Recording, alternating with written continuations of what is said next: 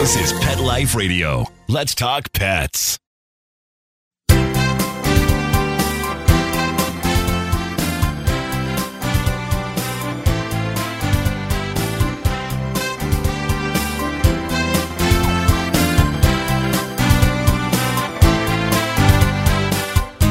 And welcome, good morning, good afternoon to everyone out there here listening to us live here on Pet Life Radio. Ask the Vets with Dr. Jeff. I'm your host for the next 30 minutes here, Dr. Jeff Werber.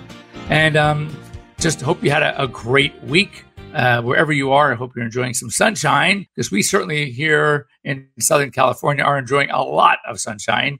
Like a couple of days this week, we had triple digits. You know, the one difference that we see here as opposed to many parts of the country that are also that hot. Number one, in the evening, we can get a 30-degree drop. I mean, literally, it can be 100 degrees during the day and drop down to a nice cool 70 at night, which is pretty cool, literally. And our heat is dry, so we don't get that muggy. We don't have a lot of the same issues, and it's not like walking into a sweat box. So it's not so bad. Now, in the desert, like Arizona and Vegas, oh my God, it's 110, 115 degrees almost all day at night. At night, I remember flying it to Vegas once, and I was doing a segment for their Fox affiliate, and I went the night before. And I'm landing about 10:30 at night, and the pilot gets on Southwest. You know, Southwest trying to be cutesy-tootsy, so I thought they was just joking. And he goes, oh, and it's a real mild 110 degrees.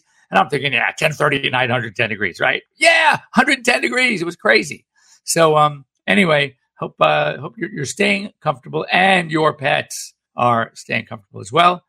Speaking of our pets and being here live on the show, I want to thank our sponsors, and they are Save This Life Microchip and Bravecto. You need Bravecto. A lot of fleas and ticks. Once every 12-week protection. It's great, certainly more than a cone. And you probably need the cones too, because if your dogs are like many dogs that I see this time of year, they are chewing themselves raw because of allergy.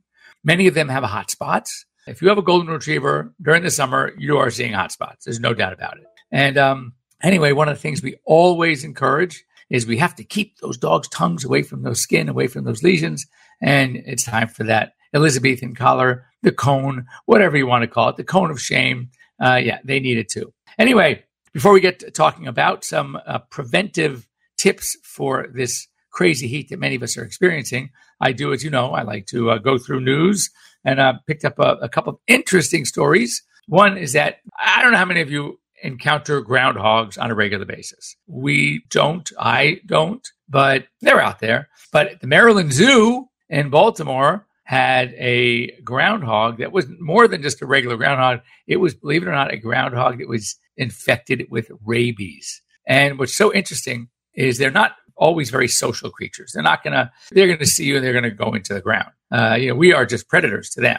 So that how they knew that something was wrong with this particular groundhog is it started following a zoo visitor. That's a very unusual behavior. And so sure enough, they captured it and realized that there was neurologically something was astray, and they ended up testing it for rabies. So they were putting a call for anyone who potentially had contact as of June 24th with this particular groundhog at the Maryland Zoo should go see officials. And then speaking of weird diseases, many of us like bourbon. I'm a single malt Scotch guy myself, but I have some really good bourbon as well. And but I did not realize that there is a bourbon virus. This one is the bourbon that you don't want to have.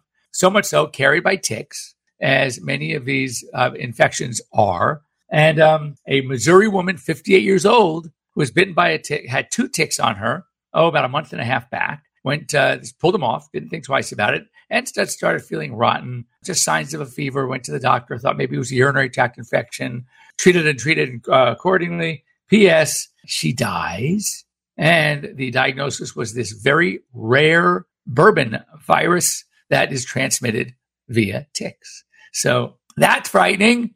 Just it goes on to show you that there was a little video that I saw about recommendations from the CDC about getting ticks off of you. And you hear so many stories, the Vaseline, touching the match. You light a match, you blow it out immediately, and then you touch it to the back of the tick, and supposedly the tick's going to go, ah, and release its grip, and you can remove the tick. But what they're saying is what they've learned is what it manages to do when you start messing with this tick, it pisses him off. and they actually then release more saliva. And if that saliva is harboring one of these infections, whether it's, babesiosis or ehrlichiosis, Lyme, this bourbon virus, whatever it is, Zika, that whatever these ticks could carry sometimes, that's more of a mosquito thing, but whatever they can carry, and you get them angry. So the best thing you do is grab with a tweezer, a very sharp point tweezer, as close to the skin as possible. You want to squeeze the tick, not to squish it, just to get a good hold of it, and very gently. Now, what I usually do is, if you can, I have one of those tick pullers, which is, in essence, it's a tweezer, but it's made for this. So you can actually, after it links onto the tick and locks in place,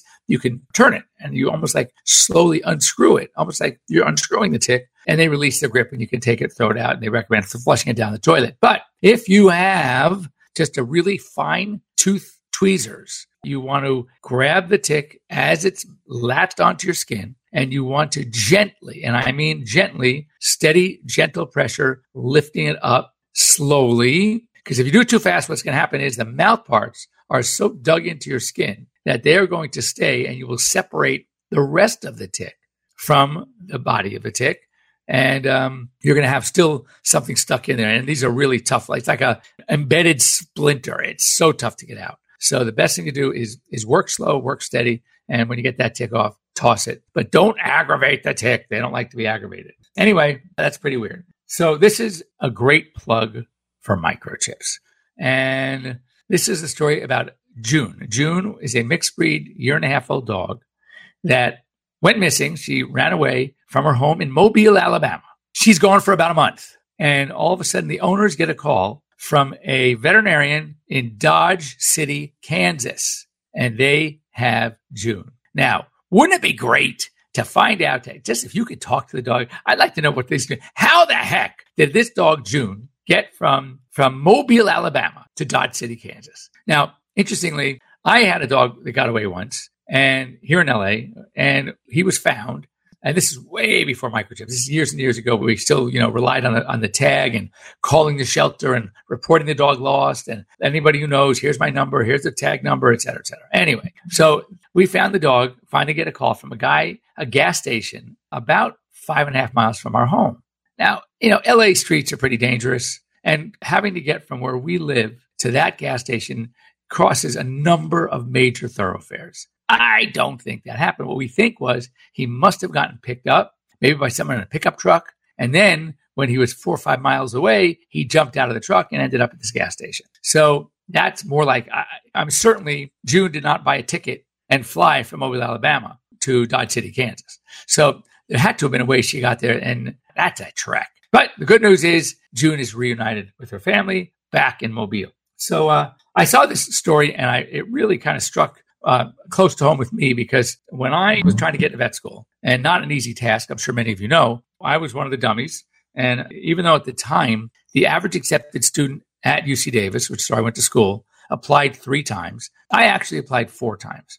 And when, after my third rejection, the dean, I went up after all my rejections, because, first of all, I should add that Davis, in its infinite wisdom, had decided, since it was so competitive and there were so many great students applying, you know what? We don't need to meet these students first. Let's just accept them based on their grades, their scores, maybe their application, their narrative, but we don't want to meet them. Well, you can imagine that, no offense to any of my classmates that might be listening, but I would say it to you guys' faces as well. There are so many nerds and people that, let's put it this way. There's over 2/3 of my classmates are no longer practicing, or maybe practicing very part-time, which is going to lead me to another story in a minute. Anyway, the dean of admissions told me that I would never get into vet school at UC Davis. I should pack it up, give it up. Fortunately, I didn't listen to him. Anyway, one thing that I had more than any of my classmates, usually they like now, it used to be less. I had over 3,000 hours, but there's a reason for it. I'm going to read something to you that I copied, but it talked about that programs so much work experience, and there's a good reason. So this is, I found very interesting. It says, veterinary medicine programs are competitive, expensive, and grueling, and many programs require candidates to have experience working with animals to ensure students understand the professional challenges as well as the rewards. So basically, burnout and depression are common among students and practitioners. And listen to this. 1 in 6 veterinarians have considered suicide. The American Veterinary Medical Association, as they struggle with compassion fatigue and other stresses, including the high debt-to-income ratio. That's pretty scary. So first of all, for any of you out there, I lecture at my high school every year. They have something called Career Day, and I've been going there and lecturing there for 20 plus years because I want students to know, yes, if you have the right mindset for veterinary medicine, thing in the world. I used to teach students, these high schoolers, I say, oh my God, it's the best thing in the world. You get to work with animals all day, great people, whatever. It's fantastic. And then I realized, wait a second. In my era, in this high school, from the time my older sister started, we're 4 of us, to the time my little brother graduated was a 9-year spread, 9 years of classes. In those 9 years, this particular high school, not a small high school, by the way, graduated 4 ultimate future veterinarians. I'm the only one of the 4 working in LA. Well, actually, one was working in LA, but retired last year, 2 years ago. Good friend of mine, Dr. Marty Schwartz. And then my friend Mark Laxinetta, who graduated a year after me from high school, he is practicing equine large animal medicine down in San Diego County. And a guy in my little sister's class is in Colorado practicing on horses. And I'm realizing I had 50 kids, 2 sessions of 25 kids every career day. And I'm thinking, what are the chances based on that number of 4 veterinarians, future veterinarians in 9 years, but certainly in 4 classes? You want to, not count every year, but look at 4 grades. What are the chances of those 50 kids, one of them becoming veterinarian?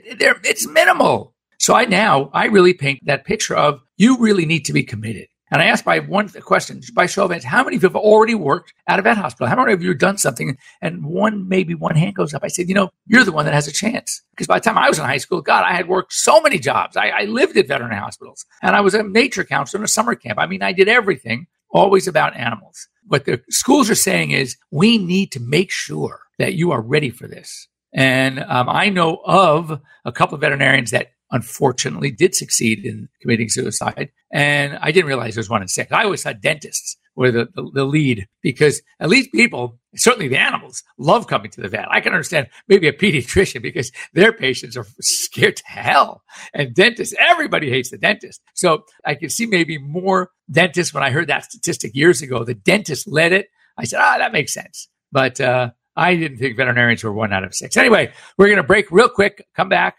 and have more to talk about. If you want to get a hold of me, please just give me a call, 877-385-8882. Once again, 877-385-8882. You can also join us here live on Google Hangouts. Just log on to Pet Life Radio, click on Ask the Vets with Dr. Jeff, and there is a link to the Google Hangouts page we are standing on right this second, and we'd love to see you and talk. Don't go away. We're right back.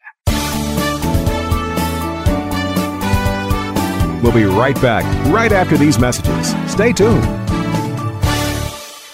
You know that feeling when you go to clean the litter box and it's a complete disaster?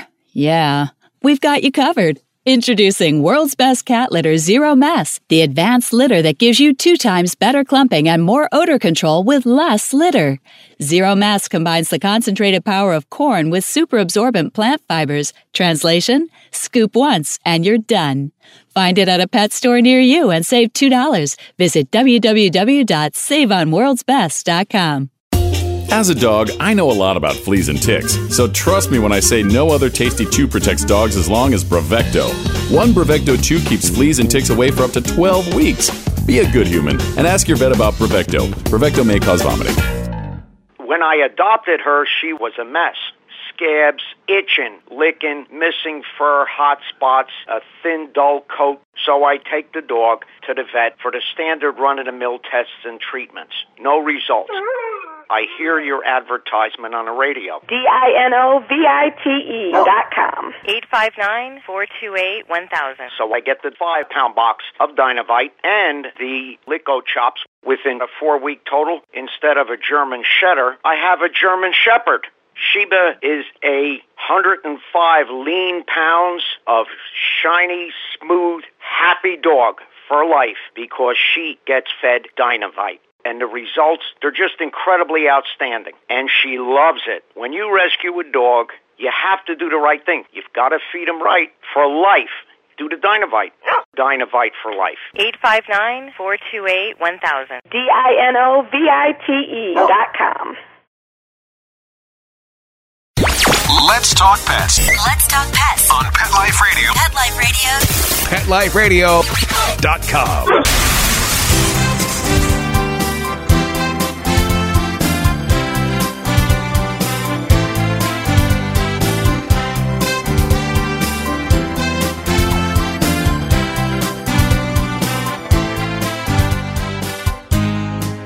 And welcome back. You're here live with Dr. Jeff Werber here on Pet Life Radio's Ask the Vets with Dr. Jeff. And before the break, we were talking about the issues with difficulty and how important work experience is for future veterinarians. So if any of you out there that are truly thinking about this profession, I would say, number one, you have to have the passion. It is a passion-driven profession. If you are, that's my theory, interestingly, and this is my theory. It's not be happy to share the logic behind it. But in fact, just yesterday, I was talking to a couple of friends of mine that are lawyers, and they are also seeing issues in the legal profession. It's almost like it's swamped right now with lawyers having a tough time finding jobs. And what I find is this. Here's my theory. When I was in vet school, I started a long time ago, 37 years ago. And we were actually the last class at UC Davis to have more men than women. And then the trend started. The year after us, graduated in 1985, was 50-50. And now the trend, as many I'm sure you know, about 80% of graduates across the nation, veterinary schools, are women. And one of the problems is that when you think of this graduation, after graduation, debt for a graduate DVM is somewhere in the ballpark. AVMA says 135,000. When I talk to, I think it's more. I think it's closer to 200,000. And it's by the time you factor in all your expenses, not just tuition, it's expensive. And unless you own your own practice, unless you are, somehow spread your wings and come up with different things to do and different sources of income, it's a really tough thing to do. And I think that because incomes don't match necessarily up with someone's skill level, and guys especially, let's face it, we're still in a society where, yes, women work and it's great, but most that want to get married, have families, really want to put the pressure on themselves to be providers. And it's tough to provide on a veterinarian salary unless, as I said, you own your own practice or you own more than one practice, or you figure out some other ways to capitalize on some income opportunities working with animals. So I think that the guys, seeing what goes on in the financial world and these MBAs and these Wall Street people and this guy, Jeff Bezos, the guy that started Amazon, billionaires. I mean, literally making fortunes. So these very, very, very bright people that typically would have gone into the veterinary profession are saying, God, I'd love to do it. I love animals, but I can go work here and make this kind of income and I can get as many animals as I want. Or I can start a rescue. I can start a zoo. Who knows, right? It's so interesting that I believe that's why veterinary medicine has become what we call a part-time profession. Most women veterinarians that I know of have their families, and that's great. So what's happening is it's taking more and more women to fill a full-time slot in the veterinary world. And I think that's why, let's face it, competitively, academically, there's total equality. I just think what we're seeing, it's not that there are more women being accepted in relation to men that are applying, 80% more women applicants. When I was going to Davis, applying to Davis, UC Davis Veterinary School at that time, 50% of their class acceptances came from UC Davis undergrad. But if you look at the number of applicants from Davis undergrad, it was 50% because more and more people pre-vets thought that if I go to Davis undergrad, I'll have a better chance of getting in. So they went to Davis undergrad, and therefore they applied from Davis undergrad, but it was still 50%. If you have the passion, I would 100,000% recommend it. It's the best thing. I have zero regrets. If I could do it all over again, despite the fact that I partied a little too hardy, it is the best thing in the world. But do know, a lot of hard work. This little blurb says from the American Vet Med Association, grueling, competitive, and you're not going to make a fortune. If you want a job that's going to, pay you on a salary $200,000-$300,000 a year, you're not going to find it. Go become a racetrack veterinarian and become one of the top. Yeah, you can make yourself $300,000-$400,000 a year. But other than that, it's probably not going to happen. I said, unless you want to be, very entrepreneurial, own your own practice, start a product line, do something else in the pet world, yes, then you could do something. You can make that kind of money, but it's not going to be easy. Now, one of the things that was a little blurb about, of course, and I've said it a million times, preventing heat stroke. And I realized, we should be doing more than just preventing heat stroke. In fact, the key to the success of treating many conditions is to prevent them. If you prevent them, most of the diseases that we deal with, if we can, are easier to prevent than they are to treat. So, and less expensive as well.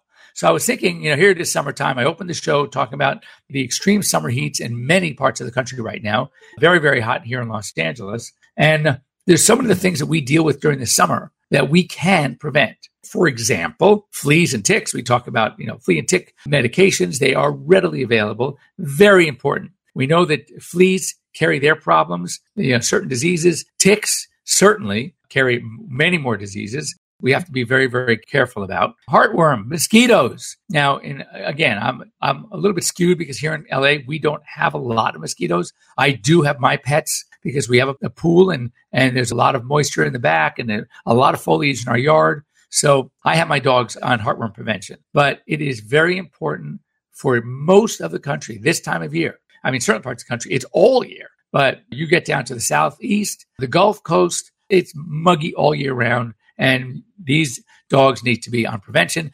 Interestingly, the most heartworm disease that we saw in my practice out here in Southern California was getting these dogs from Katrina.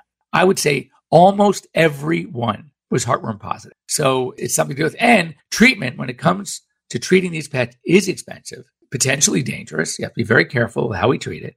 So I would highly advise, if you live in an area, if you are swatting mosquitoes, if you know they're there, make sure to have your dogs tested and start prevention right away. If, of course, you have a young dog, usually younger than 5 months of age, you want to check with your veterinarian. Often these dogs do not need to be tested because the life cycle is such that if you start treatment to a dog that's 5 months of age or younger, you can go straight to prevention because there are few adults are just the microfilaria.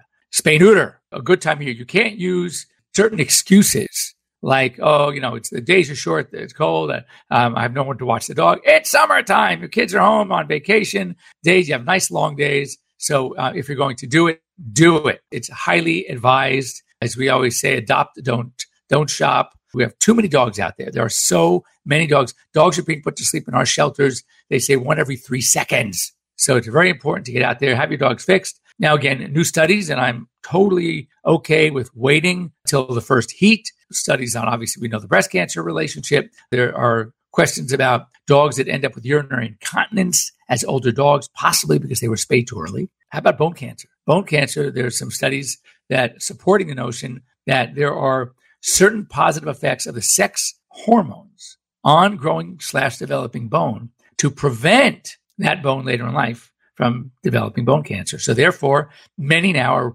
advocating for large breeds, any dog that gets bone cancer. The study was actually done on Rottweilers, but I can pretty much bank that there's no specific problem in a Rottweiler bone that no other large breed has. I think that we can extrapolate any dog that is prone to bone cancer, and these are usually the large breeds. If you want to wait and let them become sexually mature first and neuter spay them when they are about a year of age, I'm all for it. I would do it for my own dogs. Prevention. Vaccines. A lot has been said. Vaccines are essential. However, well proven now have been over-vaccinating. We are vaccinating unnecessarily. Bordetella, I like to talk about core vaccines. These are vaccines in an area that are diseases that we're protecting against are somewhat endemic. Here in LA, outdoor lifestyle, yes, I hate to call it kennel cough, but the Bordetella bronchoseptica vaccine. Now, is the rattlesnake vaccine core for here in Southern California? Is it core for where you live if you live in the city? Lyme disease vaccine. Well, if you live in the Northeast and we have a lot of tick problems carrying Lyme, I think it's worth it. At least seasonally when they're out, again, check with your veterinarian and the prevalence of the disease in your area. But do I vaccinate my dogs or recommend it for my regular patients? No, because it's not endemic. When it comes, we really have to customize our vaccine schedules based on our pet's lifestyle and the disease prevalence in the area that you live. It's not just like some of these chains out there. I will not mention the names, but I believe I have before. You know who I'm talking about. We do not need to give 18 vaccines to a dog who lives in a high-rise apartment in New York, Chicago, Detroit, Los Angeles. You just don't need all these vaccines. You got to look at the dog's lifestyle and what is the likelihood that they're going to become infected by this organism. So talk to your veterinarian and get smart when it comes to these things. But it's kind of important to just have that feeling. So what I do is distemper parvo. We are seeing now that dogs are mounting an immune response tremendously longer than the year. So now if you notice, most of the manufacturers have gone to 3-year vaccines. It's the same vaccine. So what does that tell you? What does it tell you that they were said, it's the same vaccine here. It was good for a year. Oh, now it's good for 3 years. Meanwhile, those of us that are testing through tighter testing and some of the experts are testing and we're finding, wait a second, not even 3 years. How about 4, 5, 6, 7, 8, 9 years? There are some out there saying that as with us, you vaccinate a puppy, you do the annual booster a year later, And some don't even think you need the year booster. I follow the guru here in town that does advocate for the 1-year booster. That means a year after the last of the puppy shots. And then she's saying, you know what? I don't think we ever have to vaccinate again. So I've been doing titer testing, and I have to tell you, I've had very, very few that need the vaccine. As a matter of fact, what I've done in my practice, I think you might want to talk to your vet. If you want to have a vet call me, it is an easy thing to do. I say, I'll tell you what, Mrs. Smith, you titer when it's time. Every 2 years, maybe 3, let's titer. If at any point that titer comes back low, meaning the antibody level is not protective, I'll tell you what, I'll throw in the vaccine for free. That way they can't lose. You get the test, it's better medicine, it's more pet individually, and you're covered just in case. Anyway, for Pet Life Radio, love this soapbox. If you have any questions, anything you want to talk about, I get anything logical. When it comes to logical medicine, I'm your guy. Just do me a favor, send me an email to Dr. Jeff, drjeff at PetLifeRadio.com. Come and join us on the show, 877-385-8882. It's free advice, or you can join us on Google Hangouts. We'd love to see you, love to talk to you here live. And also, if you want to follow me, I'm at Dr. Jeff Werber, DrJeffFWERBER. You'll see tons of pictures of why I always have a smile on my face, because you get to see what I get to see every single day. Thanks again to Save This Life and Bravecto and More Than a Cone. And we'll see you here next week. Let's Talk Pets, every week on demand, only on PetLifeRadio.com.